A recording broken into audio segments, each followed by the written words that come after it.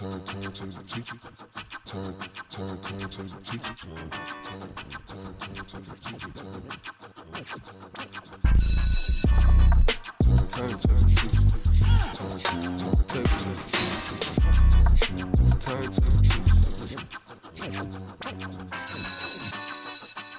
And welcome back. I'm Mike with the Turntable Teachers, and class is back in session here for another guest speaker episode at AOA Studios. If you're an artist, creator, podcaster, make sure you hit us up, aoastudios.org. Follow us on Instagram, and we got plenty of services that we provide here: audio recording, podcasting, music videos, the works.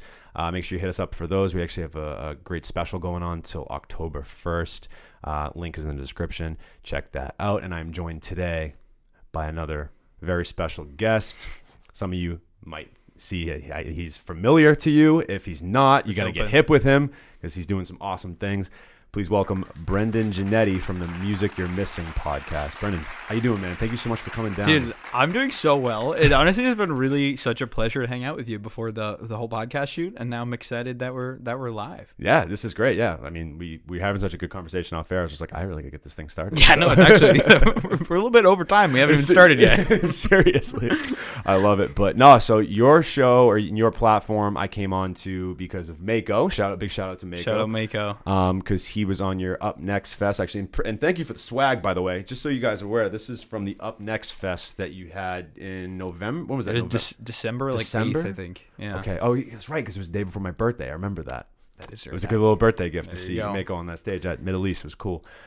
Great show, by the way. Stefan Dev, big fan of him. Been a big fan of him for a while. He's a friend of the show, and then. I got to meet Retrograded and see his set. He was awesome. Yeah, he was really high energy. I had never seen him play. I just guessed that he'd be good, and he was awesome. He was fantastic. Yeah. So your play, I think we're both kind of similar in the sense of like we're both not a traditional podcast. Like we both do different things outside of our podcast. Like that is kind of how we both I think kind of started, but we've branched out and done different things. Where you more so as like an on-air personality. So. That's where we're going to start is the objective. We get to know you, your background, and different things. You have a really awesome and unique background. I have them all written. I actually couldn't memorize them because there's so many different things. I have them all written down. So you were an iHeartRadio. You were part of the iHeartRadio street team at the age of 19, which is super cool. And then you did some college. You were a part of the college marketing team at Sony. And then you were one of the youngest on-air radio personalities in the Boston market for Country 102.5. So like... And then you graduated with music business at Berkeley. Yeah. For your master's, which is dude, the resume speaks for itself. That's incredible. It sounds cool when you say it out loud, doesn't it? It's in practice, it ain't that cool, but yes, it's kind of yes, dope. That is it's kind of dope. So I just want to I'm curious, your background before all of those things, what brought you? Because likewise, I am not musically gifted. I don't think either of us are. We both have initiated that. Although maybe there's something. I'm just undiscovered. I just my potential hasn't been tapped into yet. I feel like I am low key like a really good singer, but no one has heard it yet. Or like a songwriter or something. I don't know. I'm good in the shower. That's about it. But tell me a little bit about your journey through music, especially upbringing. Was music always a huge part of your life? Was it something a little bit later?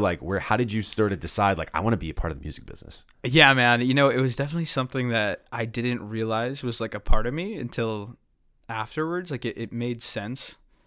I guess growing up, I didn't really have a thing. I didn't play sports. I didn't do drama. I moved. So I was a little awkward for a lot of years.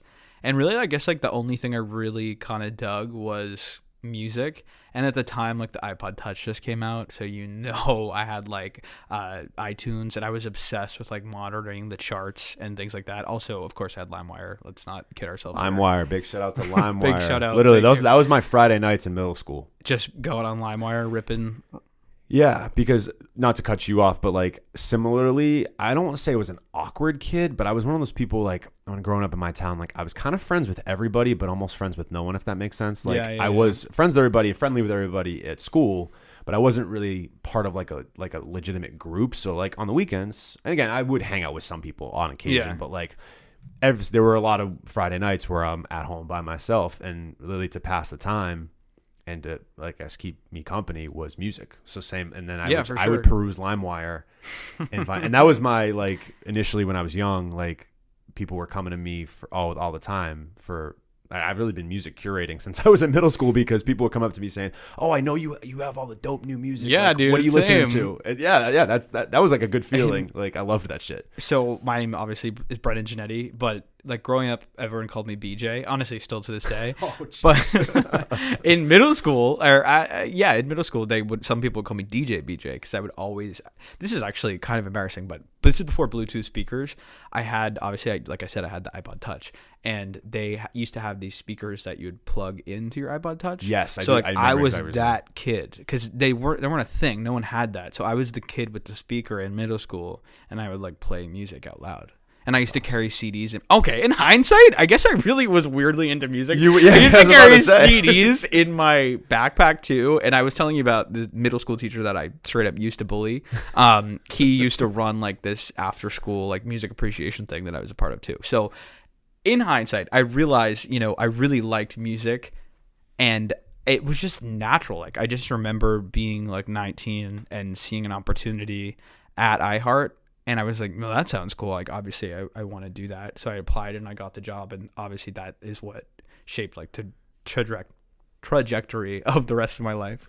That's so cool. So tell me a little bit about, actually, real quick. Yeah, like iPod Touch. I want to get on that. I had an iPod Touch at one point, but my favorite was the iPod, not the mini, but the one that like the big motherfucker, like the one that had like you could have like 30,000 songs on. Like, would it have a silver back? Yes. Was that? I think it was called the iPod Video. Maybe I'm wrong. It didn't have video on it. I know what you're talking about. It was just maybe it was the Classic. Maybe that's what it was called, like the iPod Classic. But it was like maybe I'll get a picture on the screen. Yeah, it's in here somewhere. This is the one I had, and it had like 30,000 like songs on it, and I never got to quite to 30,000, but like I remember having like 12 to 13,000 songs on it at one point. Yeah. Before it like, broke. Did not go that hard. That's awesome. Oh, like I was a fiend. It was bad. But yeah, same. Like I burned CDs for people. Like that was my shit. But anyway, iHeart Radio Street Team. Yeah. Tell me about that. Like that first opportunity you had. Like, first of all, what is the iHeart Radio Street Team for anybody that doesn't know, including myself? And also, like, what was that experience like? Honestly, like I have so much shit to talk about my past work experiences, except for with iHeart. I had such a wonderful time there. Like it was truly like the formative years of my of developing myself as a career person, if that makes sense. It's where I learned the fundamentals of a lot of my like grind, if you will, and just how to act in a place of work. It was truly so fun. My very first ever fucking gig was I worked with Demi Lovato and Rob Gronkowski, and there was a photo of me that went viral on Twitter because I was like in the middle of them. It was my very first gig ever that I worked for, and I was viral on Twitter. Viral back in the day, like lasted like 12 hours on Twitter. But yeah, it was so lit. So I just like got to do any event that they had, like I got to be present at, and like a lot of it, obviously, like some of it was like you'd go to the Sprint store and promote like Kiss 108. But then other things, I got to go like backstage at, huge like the iHeartRadio Jingle Ball at Madison Square Garden they took me to, or like the TD Garden I got to go to, and I got to execute like VIP tours backstage. So I really learned a lot about the industry. So I, like I said, I'm super grateful for that time. I made a lot of long lasting friends I'm still friends with. And it's funny that I'm so grateful for it because I think I made like $11 an hour.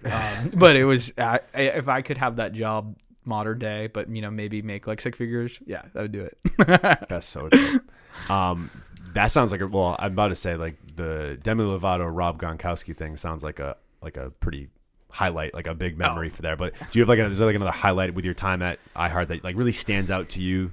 Other than that one, if they're like an interaction you had with a celebrity or an artist by chance, or like an experience you maybe had or something you learned. Definitely. I mean, I did like touch on briefly like Madison Square Garden, going to like the mecca of live entertainment was amazing. But I would say my final year there, the Kiss concert happened on the same time that the Spice Girls had a reunion tour in England. And it just so happened that a lot of my management had previously booked tickets.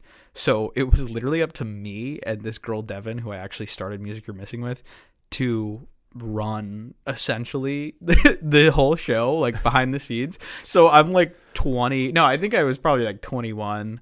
And just like I was working with the Jonas Brothers all day. Like I was their wrangler. Ellie Goulding I was working with. And it was just like, I can't believe I was responsible for them and to make sure that they were in the right place at the right time and like was doing their VIP meet and greet. It was just really cool to have that much responsibility given to me at such a young age with like such high caliber artists. I definitely, like I said, super appreciative of that opportunity. Awesome. That's awesome. That sounds really cool. And then from there you moved on to Sony. Right. Yeah, both. I was in both at the same time, and I was in college. Okay. Oh wow. Okay. So how was it? What was it like being at Sony? Like, how was that experience? Dude, that was really funny because I went to UMass Amherst, which like to no one's surprise is like not a market for music.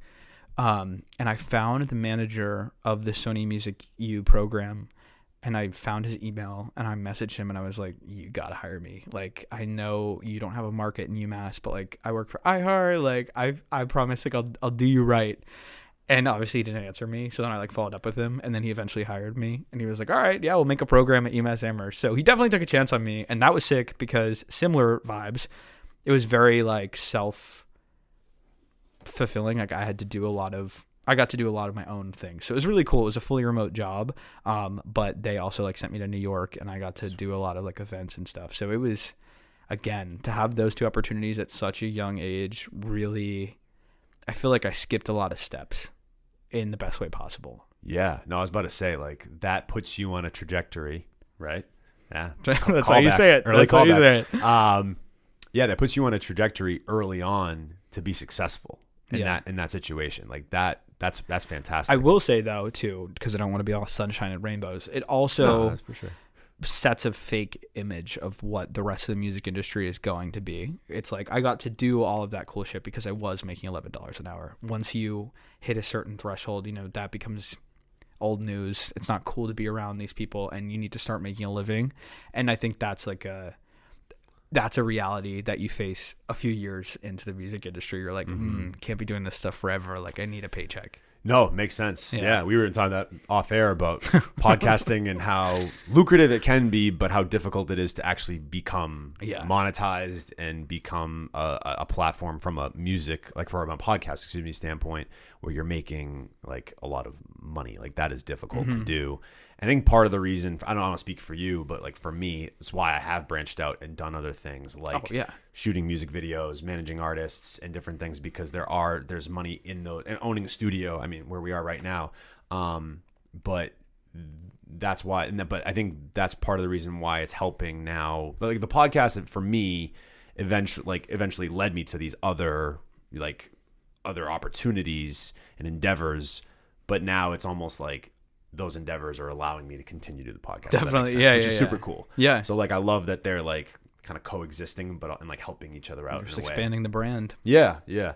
No, that's sweet. And then you ended up being on Country 102.5 as an on-air personality right before you started Music You're Missing. Right? Yeah. So take me through that experience. No, man. You're like, no. That was the funniest time of my life. That was literally the most off-brand thing I could have ever done. I was going to say, because I don't know if I could be wrong about this, but I don't know if you've really had many country artists on your show, if any. Zero. Yeah. No, I don't highlight country music because I don't really listen to country music. I definitely like growing up or like middle school, early high school, I did. And I know like, you know, the hits, but to modern day, I haven't listened to country radio since like 2019, maybe, when I was in country radio.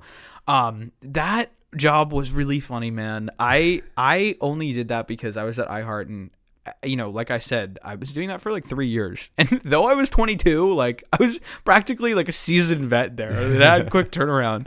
And I had just gotten my bachelor's degree. I was like, all right, well, like what's next? Like I can't be doing this forever. Like I said, need a paycheck. Like got to keep on moving. 100%. So I reached out to WKLB, like their program director. And I was just like, hey, like I worked at iHeart, worked at Sony. I've done some interviews with artists. Like, do you want me to be on the radio. And he was like, yeah, but you need to quit tomorrow. And I was like, fuck you. That is when that is like, this is when I knew I was like an adult now. I'm like, oh, I have to backstab like a company that I really liked for like the past 3 years. But I was like, okay. So I did. And then I quickly moved to 102.5. And I'm super duper grateful for that experience because I realized radio was not for this guy. It's super isolating. You're in a box alone. And the way that their office was set up is like I didn't have coworkers until eventually I got promoted to the morning show, which was fun. But also I was 22 and I had to work from like 3 a.m. to 11 a.m. Right. And then I also had to work from 7 p.m. to 11 p.m. So I just never slept and my whole life was working. And bringing it back to money, because I feel like that is a huge... anytime I talk about like career in the music industry, I cannot stress like dreams are all fine and dandy, but money is really important. And I feel like you have to live. You have to survive. 100. And I'm someone like now I think maybe I should provide context. Like my full-time job is in tech and I make a great amount. Like let me rephrase that. Like I make a great amount of money when I compare it to the music stuff I've done. So that's why I just like to be honest about the fact that like I've done cool shit, but like it's hard to do. And if that's like your dream, like keep in mind that it's kind of low paying. The sustainability is difficult. Right? Yeah. And even like off air, you were pretty much saying like, dude, I can't believe you do everything you do as a full-time teacher. And yeah, I've had to make sacrifices. Like I used to coach basketball. I don't coach anymore because the music side of things is starting to, grow for me a little bit, but at the same, and I am doing cool things and I like what I do. And I'm glad that I am a voice in the scene for Boston and like in Massachusetts as a whole. But yeah, no, I mean, I'll be transparent too. Like this is not my full-time job right now. And like, this is, at best a side hustle, but more or less like a passion. And that's the way I see it. Like I'm just balancing that out at this point in my life, like trying to be, sustainable in my adult personal life, but then doing something I actually like genuinely enjoy. Not that I dislike teaching, because I don't. But because you were a teacher for a little while, for a brief period. So many different jobs. Well, yeah, we could go forever talking about other things we've done, but no, like our like little jobs we've had. But yeah, no, it's I will say though, like there's no better job to have to do this than teaching, because of all the breaks and getting out at 3 o'clock and different things like that. It allows for me to do it schedule wise. Without that, I don't think I could. Just as a functional human being, like I couldn't do it. So. Yeah, you certainly need flexibility to do really any side hustle, which is also like why I recommend like if a space in music is what you want to pursue, then maybe find something sustainable on the side and have that be your side hustle. Yeah. While your music is main hustle, but again, like you got to get the sustainability in there. Yeah. You were lucky though, because you got into it early. I got into it a little bit later. I didn't even start this podcast till I was 26. 25, and then, but I wasn't like super serious about it until probably like 26. I didn't really get immersed into like the actual like Massachusetts music scene and like kind of is what it is now until I was like 26. Yeah. So it's really only been 3.5 years, but yeah. Music's a young person's game, and it's one of those situations where like I almost feel like I came into it as like an elder statesman, but at the same time, like I don't know. It's in that way it's cool. I can almost be like. It's funny how like the certain roles I've had in the industry like almost do like touch upon what I do as a teacher. Like I'm able to kind of mentor certain artists, and like it's just the artists I manage, not mentor them necessarily, but like be a sounding board, be a good listener, and like help problem solve. And I think those are all the things that like I do, and even when I'm consulting with different artists on like marketing campaigns and different things, like I don't know, coming at from like a consumer's perspective of like, okay, I always think about like, what would I want as a consumer? Yeah. Because I was I still am, but as a young kid was a music consumer. That was me, like in the flesh. So like, I know kids are different now, but just the landscape of the music industry and just everything in general is different. But like, what would I want as a consumer? That's how I try to look at it. And that, I think those things actually give me not an advantage, but they help me.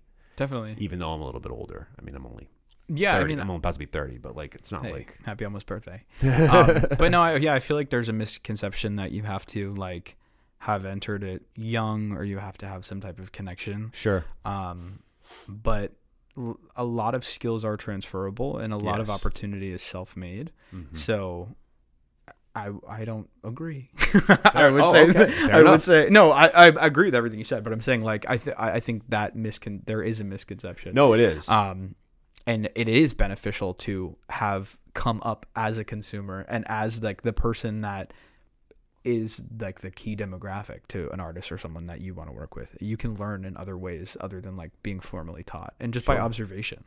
No, I know, absolutely. And like, yeah, I feel like I've learned a lot. I mean, I still have way more that I have to learn, but like, I really do feel, I feel good about where I'm at, like what I've learned without even all like the formal background with it, which is cool as well. Like, Yeah. I look at where I started to where I am now. I'm like, damn, this is crazy. Like, this is super cool. I think what this articulates for anybody listening to this is like, there is no traditional path. Like, No. you can go with it in any direction that really suits you or the opportunities as they present themselves. Yeah, I mean, especially nowadays with TikTok, and this is honestly supersedes the music industry. There's so many other industries where virality and a following, or just, you know, like not being hot physically, but like being trending, being hot, people are talking about you.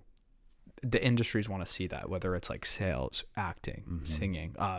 So yeah, you can really, the economy of people or the creator economy, if you will, is the hottest it has ever been, and might be the hottest it ever will be. Sure.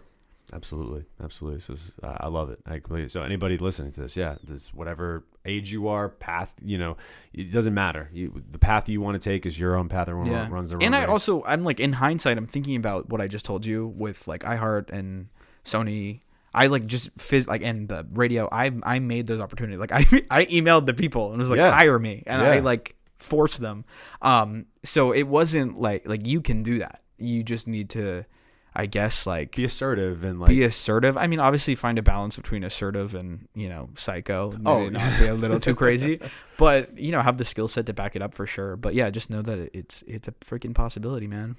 anything is, man. If you really can put, you know, that effort into it and like that passion into it, I do think that there are things like that are possible. I love it. And I want to get to the main lesson of the show, of course, because obviously music you're missing. That's the big thing you're working on now, or that really you're doing now. And I guess show promoting, I guess, would be a good way to put it too. like how many hats you want to wear, like there's that too.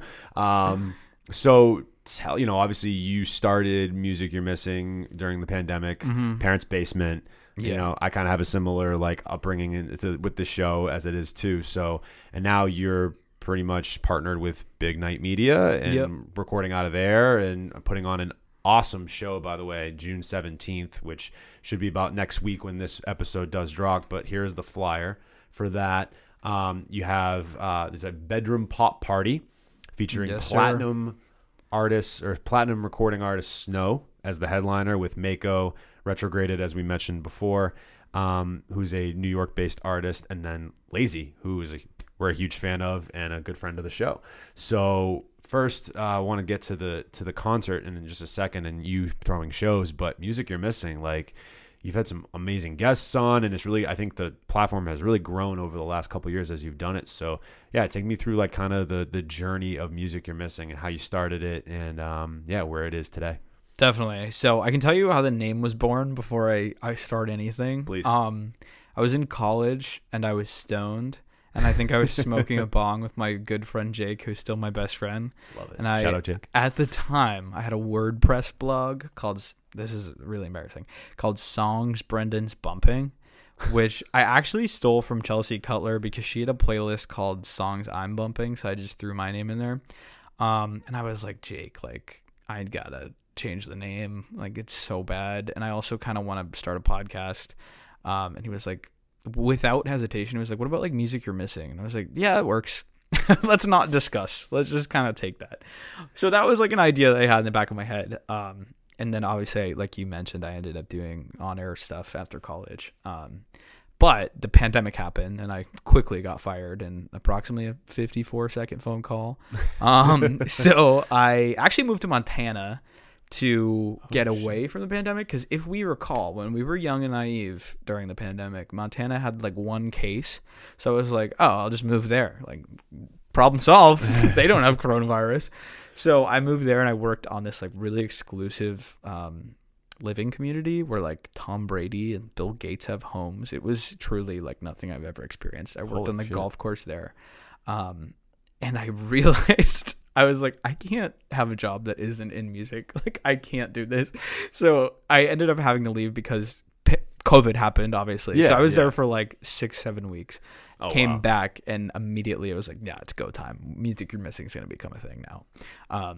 So I teamed up with my friend at the time. Well, she's still my friend, but at that time, I teamed up with this girl, Devin, who I met at iHeart. Right, you mentioned and that earlier. We were like, let's just interview artists from my parents' basement and see where it goes. And I did, and we did. And yeah, it was like just as TikTok was coming out too. So it was a really beneficial time to have started this platform. And also, like, artists were desperate for promo because they weren't playing gigs. And absolutely. So many people, people only can tune into like live streams of them singing so much, it wears off. So weirdly, it was a good time. And Big Night had started a podcast division because of COVID as well. Because for those that don't know, Big Night Entertainment is a Boston-based like entertainment company. They own like over 20 venues in the Boston area. And if people aren't allowed to go out, they clearly weren't allowed to do things at their venue. So they pivoted. They started Big Night Media, and I reached out. Another thing I did, another like advice, just reach out. Reached out to the dude who ran it. Sent him like a one sheet for Music You're Missing, and I was like, sign us. And then he did. And then it took me a while. Like I signed on with him, and probably for like 6 months, I didn't really understand how to utilize them to the best of my abilities. And then like after 6 months, I think we booked Mark E. Basie, who was like one of my favorite artists. And I was like, like this is real. Like this could be like a real thing. And then I like really got an understanding of how to utilize like their production team and like what the brand actually was. Yeah, so that's kind of it. And I guess I should tell you what it is. I interview artists that I never, it's so funny. I actually don't have an elevator pitch for it, and I know I need to, and it's something I beat myself up about all the time. But I just interview artists that sound like they could be on today's top hits Spotify radio, but they aren't. And that ranges from people that are super independent and have like 20 followers to people that are like platinum selling artists and, have been around the block and are selling out, maybe not arenas, but like they're selling out like, big venues. They just still aren't getting like the attention that I think they deserve. So, I like that. Yeah. So we're definitely more like pop leaning as well. Yeah. But yeah, that's kind of it. And we also have a Spotify playlist too. That's like our biggest driver. Every artist that we interview gets playlisted on our Spotify playlist. Dope. But then we also have like 40 songs in rotation every week. Awesome. Yeah, the Spotify playlist curating is fun. I mean, clearly for us, like being, coming from our backgrounds to this now it's a lot of fun. I enjoy doing that. That's like a part that I actually like doing every couple of weeks. Like I like to update the playlist and with the hotter music from Massachusetts and New England. But yeah, we're in a little bit of a different space because you do promote Massachusetts artists, just not exclusively like New England artists. Just you're kind of your pitch, like you said, is more of artists that you think just need a little bit more of a spotlight on them that maybe don't. Someone like Mark E. Basie, who has worked with G-Eazy and toured with John Bellion, and like, he's done some great things, but I would agree maybe he's not as big as he even could be or should be. So I kind of like that element to it. For your show. And yeah, so like you've had some really awesome guests on this thing, and I definitely want to talk about that, but I think first it's actually time for a pop quiz. So if you're familiar with the show or if you're not, pop quiz is a segment where we ask the guests rapid fire questions. Some of them might have to do with music, some might not in your platform, some might just be things that I found as I have done my research. And some might just be, fun questions. We just go through them. It's okay. Nobody's ever failed pop quiz, so you're gonna be fine. I know. I want to be the first. You want to be the first? All right. Well, this could be the feat. All right. So, my first question, I'll just go off of this. You've interviewed some incredible talents like Marky Basie, Big Gigantic, Hoodie Allen, Lawrence, who if you don't know Lawrence, get Love hip. Lawrence. Speaking of John Bellion, get hip with Lawrence. Same. To name a few. But without thinking about it too much, Unusual Demont is what I saw. Yeah. Usually too. I'm a big fan of him. He's fire. But without thinking about it too much, like who are maybe like a handful like favorite guests you've had on, or like favorite interviews, like ones that most entertaining interviews that you've had with music you're missing? Obviously, like I do get asked that question a lot, and I immediately am drawn to a few. I would say, out of all of the artists I've ever interviewed, there's one whose music I'm just like so in love with the most. I hate to like pick favorites, but I can't help it. He's on repeat. I can't help it. So there's this artist called Stephen Day, and I talk about him all the time. Like it's actually, he probably thinks I'm kind of crazy. He's been on the show twice now. He is like one of the most talented artists ever, from his songwriting to his production. It's just like a super unique kind of like old soul, modern pop vibe. So it's just a real pleasure for me to actually speak to someone whose music I really value and to like dissect the music with him. Love that. Specifically, like one of my all-time favorite songs is by him. It's called If Standing Was Flying, and to talk to him about that was like really cool. That being said, another one that I think is really cool is growing up. I we talked about this, like EDM in 2009. I don't know if you recall, but 101.7, we used to be called 101.7 Revolution out here in Boston. Okay. And it was just an EDM radio, and I just used to listen to that nonstop. And that's where I met or heard of Matthew Coma, who sings I like us better when we're wasted. Maybe like put some auto-tune on that if you don't mind. And yeah, he's like and he has songs with Alesso. And anyhow, now he has this band called, I always get it wrong, Winnipeg Bowling League. Okay. And they were the first artists I worked with at Sony when I was in college, and I never thought I'd be able to interview him, mostly because he's also married to Hillary Duff, so he's like kind of legit. And he was like one of my first in-person interviews ever, and I was really nervous. And like now I am prepared like probably 4 days before I interview an artist. Like I have the rundown, and I coordinate with their teams and all that stuff. I don't even think I knew what I was going to talk to him about at the time, because I was so like flustered on it was like green. I didn't really do many in-person shoots, and I just hung out with him for like an hour, and we played Nintendo 64, and he was just really cool. And it was really weird to talk to someone who I had been listening to for like 10 plus years. It's crazy. That's awesome. Did I do the math right? I did. Yeah. 10 plus years. So yeah, those would be my top two. But Lawrence too, similar vibes. Was way too green to talk to them. Made my friend come in and sit in the studio because I was nervous, but they were great, and that ended up being like one of our most streamed episodes. I'm really surprised at that point in Music You're Missing that they came onto the show, but they did, and I love them, man. Yeah, like there's a song they have with John Bellion that was, and I used to do I didn't do it last year because I just got too caught up with getting the studio prepared, but I used to do like after every year I do like a top based on this, like the year, like top 20 for 2020, top 21 songs of 2021, and I believe it was for 2021 one of Lawrence's songs was it False Alarm? Alarms. Yeah, I was trying to remember the name, and I was like, it's definitely, if I sang it out I'd remember it. False Alarms. I saw them. It's crazy. Obviously, like I saw them the night that they came in the studio, but then they were back not too long after in Providence, Rhode Island. Yep. And they, Clyde went to, what's the Ivy League in Providence? Would be Brown. Yeah. He went to Brown, and it was basically like almost like a hometown show, and it was at a really small venue. And like the next tour they did was at, a venue like 6 times the size. So it was really cool to see them in that small venue. It was also like their hometown show, and their other brother came up on stage with them. Oh, it was dope. I'm so glad I was there for that. Sweet. Yeah. No, that's awesome. There's some really good Sorry, guests. this is a pop quiz. But it's all good. No, I asked you the question. You're fine. All right. Speaking of favorites, I need you to get your phone. Because you ran this really cool and fun game the other day. You like to play games on your show. I love playing games. You love playing games. So we're going to play one now.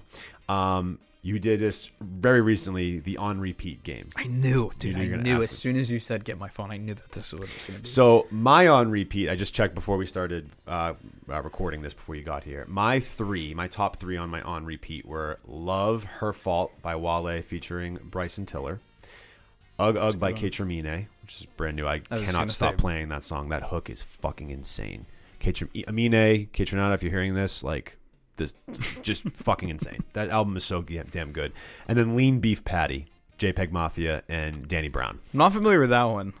It's a wild ride. Like, right. They're nuts. They're like experimental hip hop type deal. But anyway, those are my three right now. Okay. So what are your top three on your on repeat currently? Hilarious, first of all. Secondly, I'm just gonna let you know that at number 4 is Mako, Rocky 3. I know you asked for the top 3, but I did just want to give you the phenomenal. Shout out Mako, my guy Mako, our guy on repeat. My number 3 is Over You by Louis the Child and Njamza. I don't know how you say her name. Louis the Child's dope. I've seen them live. They're super sick. Palladium in Worcester. It's a great show. Really? I don't think I've ever been there. Dope show. I saw them on a boat once, and that was really cool. Yeah, they had like a Boston Harbor. It was actually during the pandemic. It was kind of wild. And there was a thunderstorm, and we were on a boat, and it was the most packed I think I've ever seen a boat physically be. And everyone was just hammered and like on Molly. Not me. I was probably drunk, but I wasn't on Molly. And yeah, it was lit. Anyhow, number 2, We Were Never Really Friends by Bruno Major. Okay. Also one of my all-time favorite artists. Got you. And my number 1's kind of embarrassing. No, it's okay. It's Peace and Quiet by Kesha. Okay. Kesha's fire, bro. She has a brand new album out. I haven't heard it yet. So Praying is one of my all-time favorite songs. I won't even lie. If you want the industry drama, man, I'll lay it on you. She, as you know, I don't know if you're familiar, but she's in like a legal battle with her record label. Did not know that. Oh yeah, so she allegedly was like sexually assaulted by her producer, Dr. Luke. Jesus. And Praying is about that. And I can't.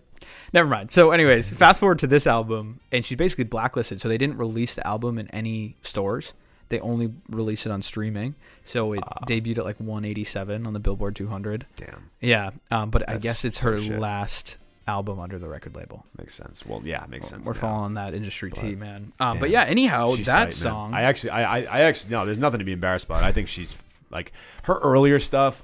It was obviously radio hits. Oh yeah. Too poppy for my taste. I could obviously see the appeal, but I think her music as of the last 5 to 6-ish years, I think, has been like awesome. Like that album from Praying is like, it's ridiculous how good it is. Yeah, and that Praying song is like incredible. I love that shit.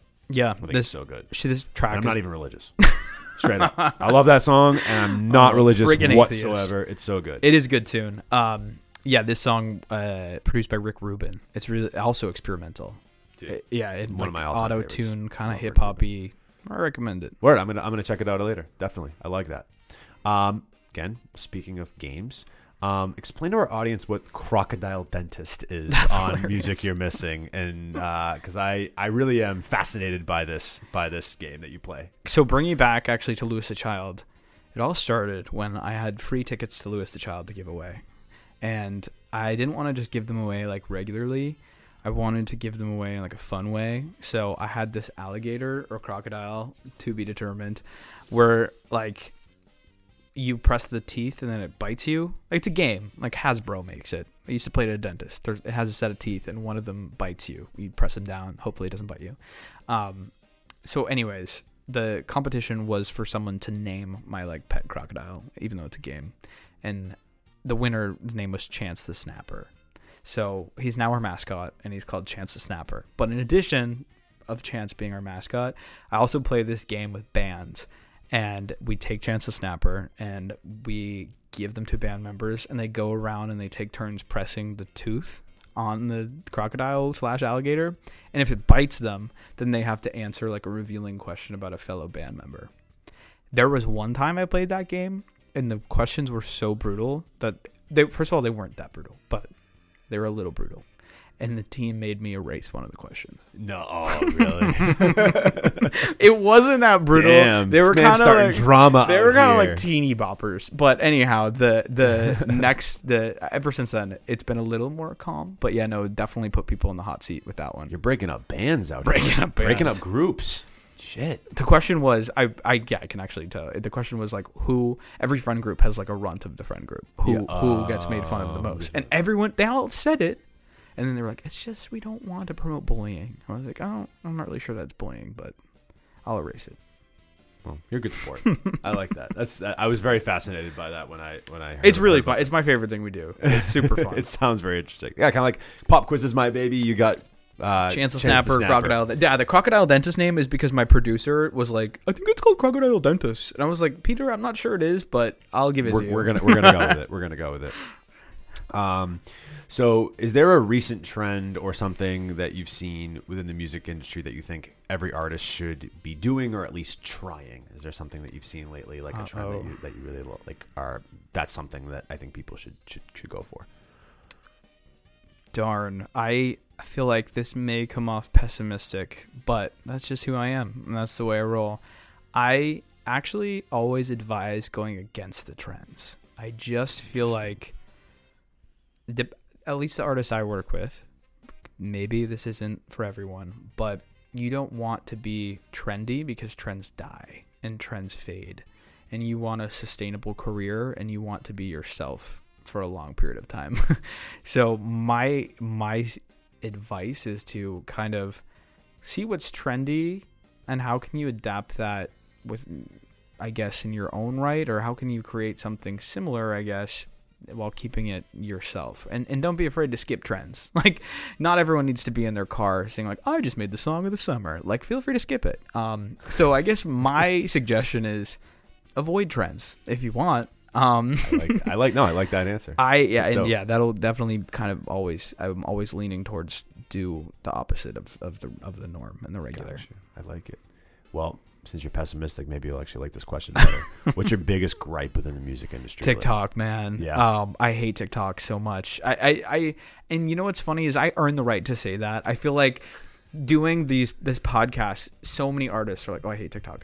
I'm like, after a while, I've talked to 110 artists and I've not heard one singular, actually, that's a lie. I've heard one singular artist recently be like, I love TikTok. Every other artist hates it because I'm formally, I guess, trained in the music industry. Like, I have my master's degree in music business. I did Sony, I did iHeart. Like, I saw how to make it in music without TikTok, and now everyone's putting all of their eggs in the TikTok basket, and it's like you're missing out on everything else. And also the magic of the music industry was like, for me at least, it was like not knowing an artist and not knowing everything about them. Like, you knew their music, you knew like a little bit of their posts or like their website, but now it's like there's too much access to these artists, and it's like, are you an influencer? Are you a content creator? Are you an artist? What are you? I don't need you to be all just one. I want you to be an artist.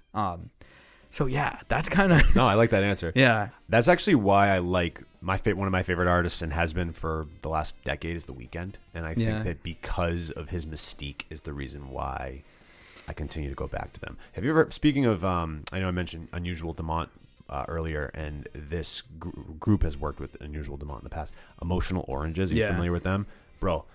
That was so cool for the amount of time we didn't know who they were. Like, I fucked with that heavy, even though I was like, I need to know who you are. But it was the craziest shit because there was this artist, well, the male artist in Emotional Oranges, used to go by the name of Azad Wright, and I used to listen to him in college, and I had no idea it was him until later because they wouldn't show their faces or reveal who they were. And then I just found out like within the last probably calendar year that's who it was, and that's really cool. It blew my mind. There's a song called Old School. I used to bump with one of my old college roommates. Shout out my friends. Excuse me. Shout out Dan Smith. Real name, by the way, not just a generic name. And John Doe. He showed me this song. Yeah, he showed me this song when we were freshmen in college. Old School by AZ Red. I used to bump it all the time, and then I never really heard much from him after that. And then come to find out he's in Emotional Oranges. Is he still? Is his OG stuff still on streaming? No, it's not. Wow, you really were an OG. That's pretty sick. You can find the song. I think it's on YouTube, but still, Word. like he's at right old school. I want to say it's still on YouTube. Yeah, but crazy. But I love, anyway, off of your point, I still love the Emotional Oranges, but like I was so fascinated by them because of the mystique. Yeah. So maybe just some food for thought for artists, maybe not give all of themselves. I kind of actually do agree with that in some capacity. Okay. Who would you want to interview if you could? Like any artist in the world, who would you want to interview, have on your show if you could have them on tomorrow? Bruno Major. Yeah. So I actually recently messaged his team because he's rolling out a new album, and he said, we'll talk. So I'm going to take that as he said, we can maybe make it happen when the album comes out. So we're manifesting right now. Yeah. That's what we do on Turntable Teachers. We manifest. Manifest. That's what we do. Then by the next time I see you, I would have interviewed him. He'll be in town September 30th. So okay, I'll definitely see you before that at the show, which we'll talk about very soon. But yeah, that would be one. I don't get nervous doing the podcast. I think that one I might need to take like a Xanax before. I think I would freak out because, like I said, kind of with Stephen Day, but honestly, Bruno Major just a little bit more. He's someone like I really listen to him for like the lyrics, and I connect with his music so much. And he also his albums come out at like really great times for me. So yeah, he's like one of my all-time favorites. So and he's like kind of in my realm. Like he's not too hard of a get. Not like, you know what I mean? Like he's not so sheltered from press. Like I think he could do it. But yeah, I hope I'm hoping so. for the best for you, man. Same. I hope it happens. What's the most underrated genre of music in your opinion? If like you could pick one, because I know you're a big pop guy. I know you love pop. But like, or like a subgenre. Like, no, I actually I'm so ready to answer this. Go. French EDM. I was honestly, so I'll tell you this. I was going to lie and say bedroom pop because I wanted to promote the show, but I'm going to be honest and tell you French EDM is the bee's knees, man. I love it. Okay. French EDM. I can put you on to some art. Bon Entender, Louis Hoffman, and then more popular is Polo and Pan. Okay. They are amazing. I've seen all three of them in concert individually, and each one was probably one of like at least in my top 10 shows I've ever seen. That's crazy. Yeah. Awesome. Well, man, you said you were gonna fail a pop quiz. You definitely aced it. So congratulations to you. Well done. This show, man, the bedroom pop party. Let's talk with about Snow, Mako, Lazy, Retrograded. So like I want to talk about the show, of course. And guys, tickets are on sale now, June 17th. We'll link that in the description at Big Night Live. Doors at 5:30. Show starts at 6:30 promptly. Be there. The lineup is incredible. And I'm not just saying that because I'm biased. I am a little biased in this situation. But, yes, the show's going to be awesome. I can't wait for it. Big Night Live is an awesome venue. So talk to me a little bit about the show. And then I want to also talk more about, too, like being like the show promoter and Up Next Fest and all these different things that you've done. Yeah. So first, we'll start here with the more pressing show. But yeah, so this was definitely something I had in mind for quite some time, and we definitely have been sitting on this one for a while to try to make it a thing. And finally, we had the opportunity to land a night at Big Night Live, and I just immediately kind of knew what I wanted it to be. I feel like Music You're Missing lends itself really well to bedroom pop, because a lot of the artists that not even that we interview but that we interact with, a lot of our like listeners are artists themselves, fall under that category. So it's like a lot of, I don't know, yeah. Anyhow, it just made sense, if that makes sense. Like that's how we started. It's what we're still doing. Like it just made sense to kind of highlight that genre. Obviously, I just said French EDM is like one of the most underrated genres, but genuinely, like if we think about bedroom pop, it really had such a moment because of the accessibility of like music creation now. Like anyone can make a song, anyone can get their song distributed, and that's the genre that I see kind of flourishing. And I wanted to have a celebration for that vibe, but I also wanted to create a night where it's like you don't actually need to know the artists on the lineup. If you don't know them, like that's cool. You're here to discover, and also there's going to be art there. So it's like you're here to discover and kind of really tap into like your creative side and just kind of vibe. I love it. I don't know if that was a good description. No, that was great. That was great. Getting someone like Snow to headline. Yeah. It's just simple as you always do. Like, you just reached out to the team and they got back, and that was it. So I had no clue he was from the area, to be honest. So he also was an artist that I worked with at Sony with Get You the Moon when that came out. It's technically a Kina song, but he wrote it and obviously does vocals on it. And I just kind of always like thought he wouldn't say yes to being on the podcast, so I never actually reached out to him. And then one day his manager reached out, or whatever, publicist, and was like, hey, like Snow lives in, I think, Salem. Do you, like, want to interview him? I was like, what? I never knew that he was local. Yeah, let's do it. So then I had him in the studio, and like immediately I was like, hey, like, just so you know, expect an email. You're definitely going to play at my show that I'm going to have. And he was like, word. And if we're talking bedroom pop, like, he is literally the lo-fi king Snow. Right. That's and like I said, like, handle. Get You the Moon is a prime example of like a bedroom pop superseding bedroom pop, I guess, and going into the mainstream. Like, he wrote that in his bedroom. The original clip that went viral was a clip of him singing in his bedroom on his guitar, unpolished. I think he messed up. And that's when like Kina saw it, flipped it, and then obviously it got released under a major label. So kind of going back to, you know, the bedroom pop genre, and like it really is meant to be highlighted because that's kind of where the best ideas start from and stem from. Yeah. So that's kind of how I got him. I love it. And then Mako, you had him on Up Next Fest and had him on your show. Yeah. So again, I know I'm sitting right here and he's definitely listening to this, but like, you know, what about Mako for you? Why did you want him on this lineup? Yeah. Well, I think honestly, selfishly, I really do like his music. Like, his genuinely fantastic. Like, genuinely, like I said, he's on my on repeat. So I genuinely listen to him. Two, obviously he killed it at Up Next Fest, and I would say he falls in the bedroom pop genre. So again, kind of easy peasy. Let's get him on the lineup. Yeah, definitely.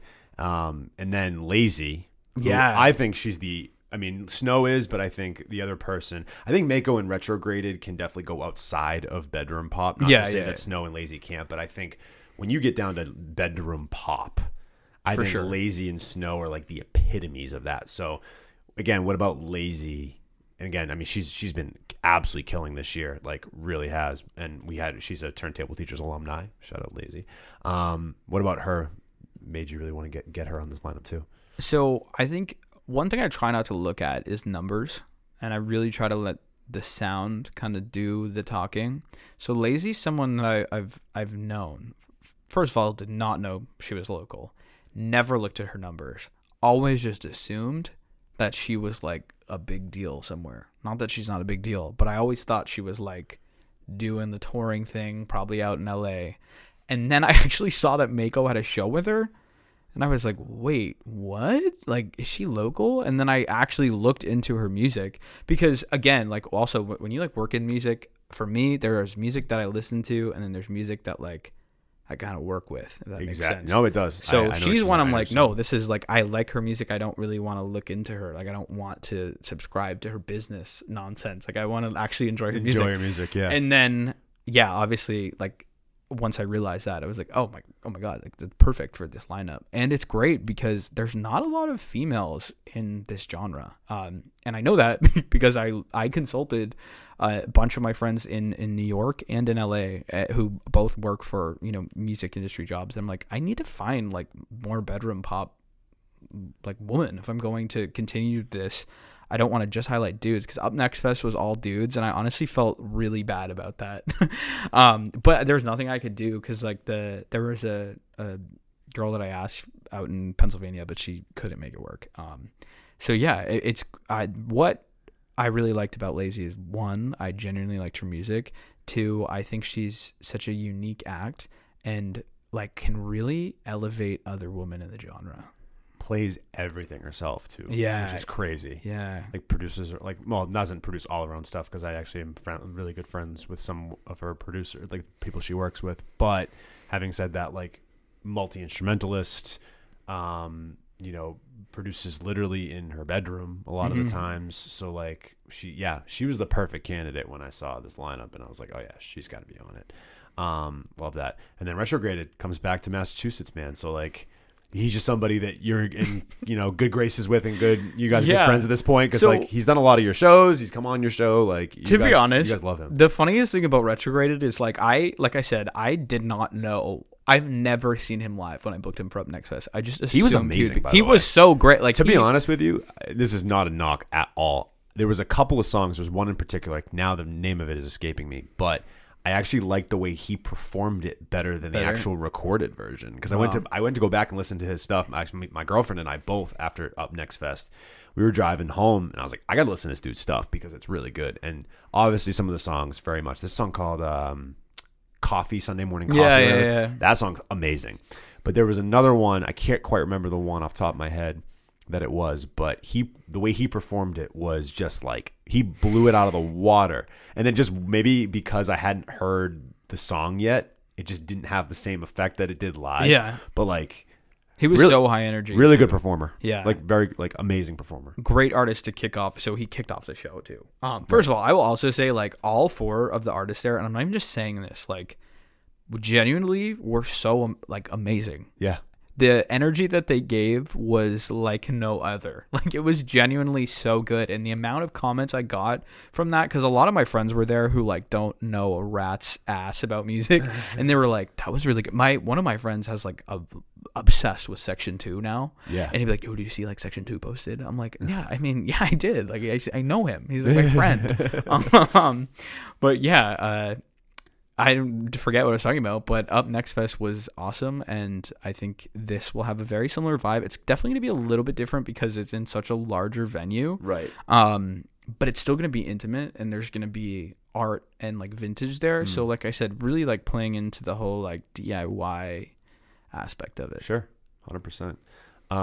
So these with Up Next Fest as well. We were talking more about Retrograded. I think that was why. Yeah. Okay. Nope. All right. So this is what happened. I interviewed Versace in my parents' basement. Oh, that's dope. And he DM'd me, or I did like a ask question thing. Yeah. Like ask a question for Versace, and he answered it. Or he asked a question for Versace, and then I asked that question on the podcast. And then ever since then, I've been connected with him. And it's just weird because I've had this platform for so long, so to actually make like a real life connection was weird. And I get to the show, and I'm like, oh, where are you staying tonight? And he was like, I'm in East Boston. And I was like, dude, I live in East Boston. I just moved there. And he was like, oh, yeah, my cousin lives on this street. I'm like, I live on that street. And I ended up becoming really good friends with his cousin. And now we're like homies. Like I see her very regularly. And I'm awesome. Like friends with her friends. So, yeah, I mean, that was like a no-brainer. I was like, let's go. Yeah. Like, let's hang out with your cousin. But yeah, no, and he also killed it Up Next Fest. So yeah, and I loved how like he was so. I mean, we spoke a little earlier about like not giving too much of yourself online, but I love when I go to see a show and the performer actually gives me something about themselves on stage. Yeah, that is the place to do it. That's where you got to tell your stories. Exactly, or let the music speak for itself too. Exactly. I thought he really balanced that super well with like giving us some context on some of the stories.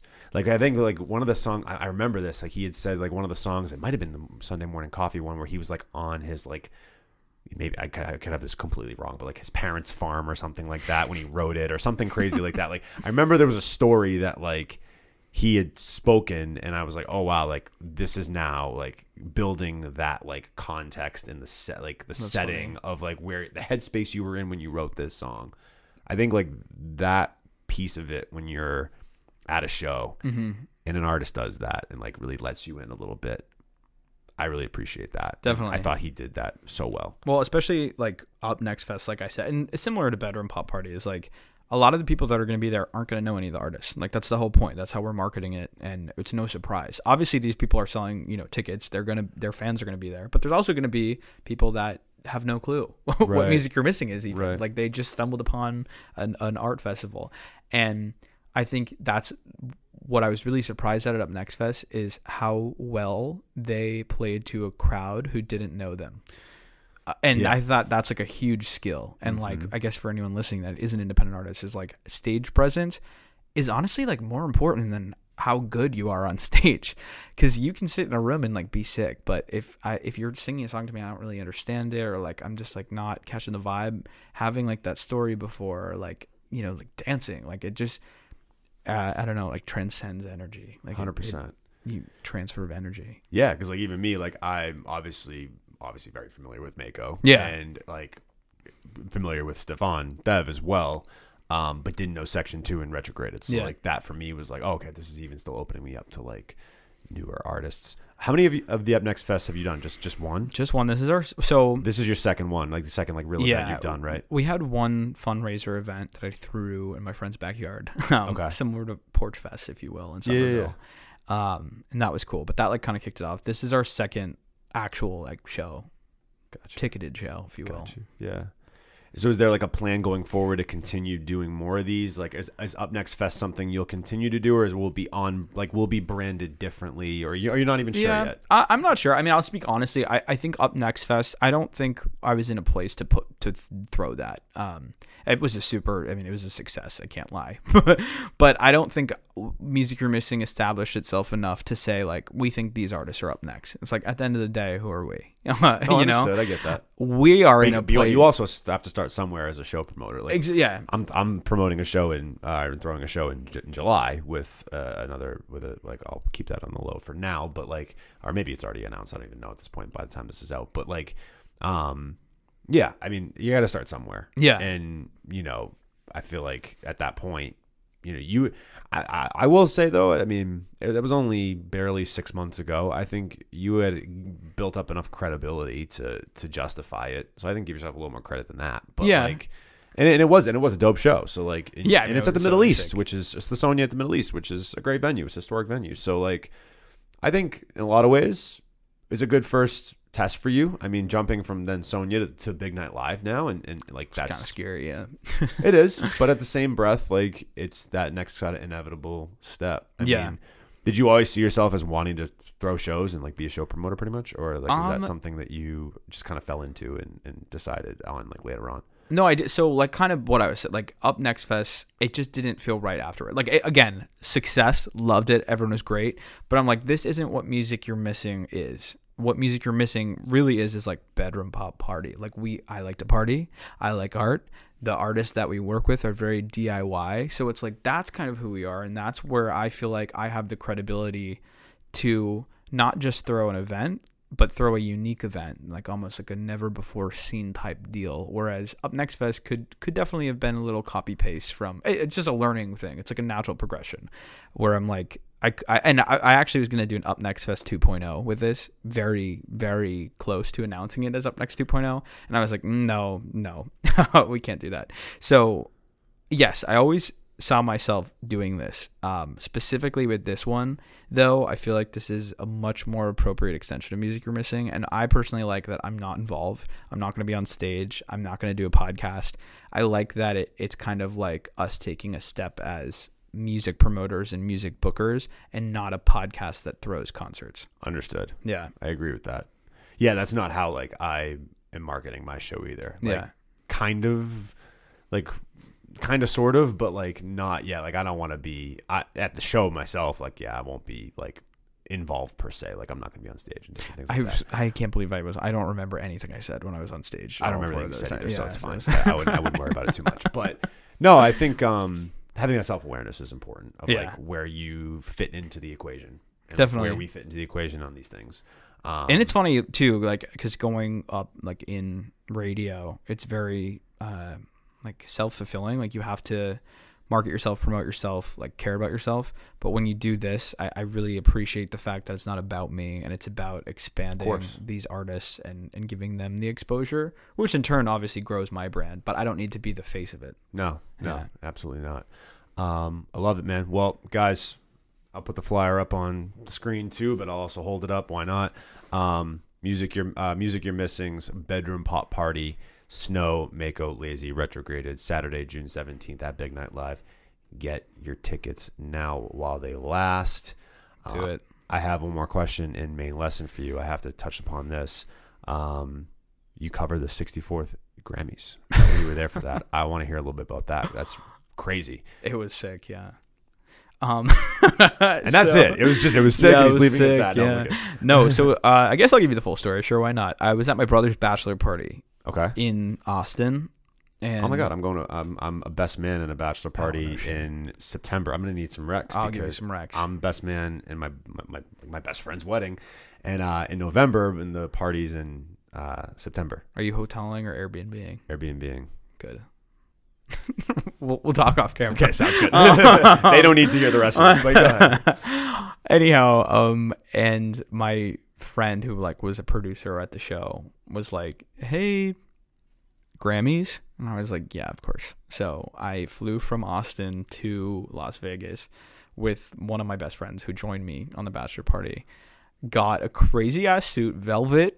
Because we got to like go on the red carpet and whatnot, and I had like these like studded shoes. But anyhow, that's not what you asked. I was just kind of bragging for a minute. But yeah, obviously we went to the show. It was cool. I got to take a lot of videos, and honestly, they did like really well on TikTok. Wasn't expecting that. But the meat of the story here is actually afterwards. So how the Grammys works is you aren't allowed to drink alcohol you're not allowed to drink or eat anything on the floor during the actual show. When the commercials are on, you got to go outside, get your food and drink, and you're not allowed back in the venue with them. So you have to eat them outside or like in the hallways. So I'm around a lot of like business people, and everyone's getting drunk, everyone's drinking. So we after just killing shots. Yes, like literally, because you had how to else are you gonna do it? Exactly, you had to like force drink them. So every commercial break, like someone would be buying someone a drink, so we'd go out and we get pretty tanked, I'm not gonna lie. So we finally leave the Grammys, and we get dinner like super late. And I got dinner at Resorts World in Las Vegas, like this big hotel. And I could have made the story shorter, but we meet these two girls, and there's this guy, and he's randomly like taking off his pants, and we're like, what the fuck is going on? So we like step in, and we like try to break it up. He eventually gets kicked out after buying an $800 bottle of wine on their tab, even though he didn't know them. So they ended up comping the bottle, or he bought it, I guess, and we drank it. And moral of the story, I thought I was drunk. I actually got food poisoning immediately after, and we were supposed to go to an after party where like Zed was DJing. Oh no. But I was so sick for like 6 hours, and I couldn't go out afterwards. So damn. I know that. It was like bang. Exactly. So in short, it was a really cool opportunity. The Grammys were sick. I got to cover with my phone, which was nice. However, the funny part is the fact that I had such a illustrious night planned, and I ended up just throwing up all night for like 7 hours, and then I immediately flew home the next morning. That sounds like shit. It was hilarious, though. It was. Hindsight is. I'm funny. so happy I had that experience, mostly because like after being at a bachelor party, I don't think I could have lasted at a Zed after party. Well, yeah, I mean, in a bachelor party in Austin, Texas, no less. Yeah. So, wow, great story. Thank you for providing some context there. I was very curious about that, and I'm sorry that you got food poisoning, but hey, whatever makes the story a little bit better. No, it really does. I mean, because awesome. what I could have told you if I that didn't happen, the story would have just ended at, and I went to the Grammys. It was nice, Olivia Rodrigo. But no, I threw up. Oh man. Well, Brendan, this has been an amazing episode. I'm stoked to have you down here. I'm glad you were able to pop by, promote not only your show, but also the event on June 17th. Can't wait for that. It's going to be really exciting. Again, like I said, guys, make sure you guys get your tickets while they last. They're selling them at the door as well, but probably want to get them in advance is my guess. Get them in advance. But of course, if you forget, we're not going to turn you away at the door. Fair enough. One final question.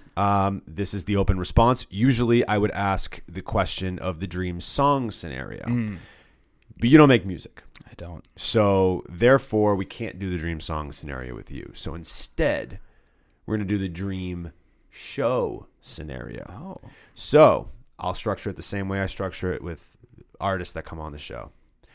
They usually get a producer and 3 artists for their song, for their dream song. Mm-hmm. You, my friend, are going to get the same number of artists. You're going to get 4 artists. You have Snow, Mako, Lazy, Retrograded. That's kind of your magic number. You like the 4. I do like the 4, yeah. Yeah. So 4 artists. It would be Music You're Missing's show. You can even also say where it's going to be. It can be in any venue in the world that you want it to be. Don't worry about budget. We're not worrying about that. We're again, I told you, we manifest on Turntable Teachers. So any venue and 4 artists for your show that you would be putting on? Where would it be? Who would the artists be? And what would the show kind of look like? Okay, so actually, I originally had like a real answer, not a real answer, but I'm like, a realistic answer that I could do. But then I'm thinking about like me as a consumer and not me as a booker and what I wanted to attend. And this is what it's gonna be. It's gonna be. I went to this really cool venue in Montreal, and it was like this. It was large. New City Gas is what it's called. So it's gonna be there. Crazy venue. It's like kind of underground. And there's like a lot of tunnels, and then it just comes out to this huge event space, and they have crazy lights. And I want it to be an homage to like 2009. So let's bring it back to our girl Kesha. She's gonna be on there. All LMFAO, 303, and Don't Trust the Hoe. Don't Trust the Hoe. And who's the fourth? Who's like another one in that genre? Kesha, 303. Because that's really the music that made me, LMFAO. and it's gonna be called the Music That Made You Fest. Ooh, and we just need a fourth. Like it can't be someone that's like still kind of popping because that they've evolved. We need someone who's really, 2009. Like maybe Jason Derulo? No, he's too. No, that's not. It's got to be pop, right? It does. I was wanted to say like Lil Jon just to like that. No, I would. Yeah. I would allow that just to like because he has songs with LMFAO and 303.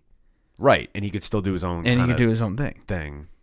You know, and even have maybe like special guests, and he could have Usher and Ludacris out for like it could really be a callback to the 2000s. Yeah, and or the girl. What's the song to? See, I'm gonna think of I'm gonna think of so many, but that's the dream. I didn't expect I was gonna have to help you with this. But you're right. Sorry, that's the dream. I'm just messing with the Music That Made You Festival at New City Gas in Montreal, starring my 2009 iPod Touch hits. I love it. Starring Kesha, LMFAO, 303, and Lil Jon. The dream show scenario. There you guys have it. Go. Brendan, thank you so much for coming on, man. This is a lot of fun. Thank you, dude. Much appreciated. This is a pleasure. This is your time now. Plug away. Let the people know where they can find you. And anything that I maybe missed, any shout-outs, go for it. I think I would only say to buy your tickets to Bedroom Pop Party on June 17th at Big Night Live. But no, if you are interested in Music You're Missing, feel free to toss us a follow on Instagram at Music You're Missing. That's kind of where everything lives. And you don't need to find me on personals. Save that for a rainy day. Likewise. Don't even save it for a rainy day. Just don't follow me on my personal. Forget my name. That would be great. So if you're a fan of Brendan and Music You're Missing and just coming on to us for the first time, you can follow us at Turntable Teachers on Instagram. TikTok, dare I say, even though we don't like TikTok, but it's a forced thing. Not a forced thing, but it's kind of a necessity. It's a love-hate relationship. Exactly, I'm sorry if I offended anyone. Exactly. It's okay. It's all right. I wasn't offended personally. we don't get easily offended on Turntable Teachers. We're good. Turntable Teachers on Instagram, TikTok. Hit up our website, www.turntableteachers.com for all the latest blogs, podcast episodes, merch. We got it all there. And then, of course, if you are an artist, content creator, podcaster, make sure you hit us up at aoastudios.org.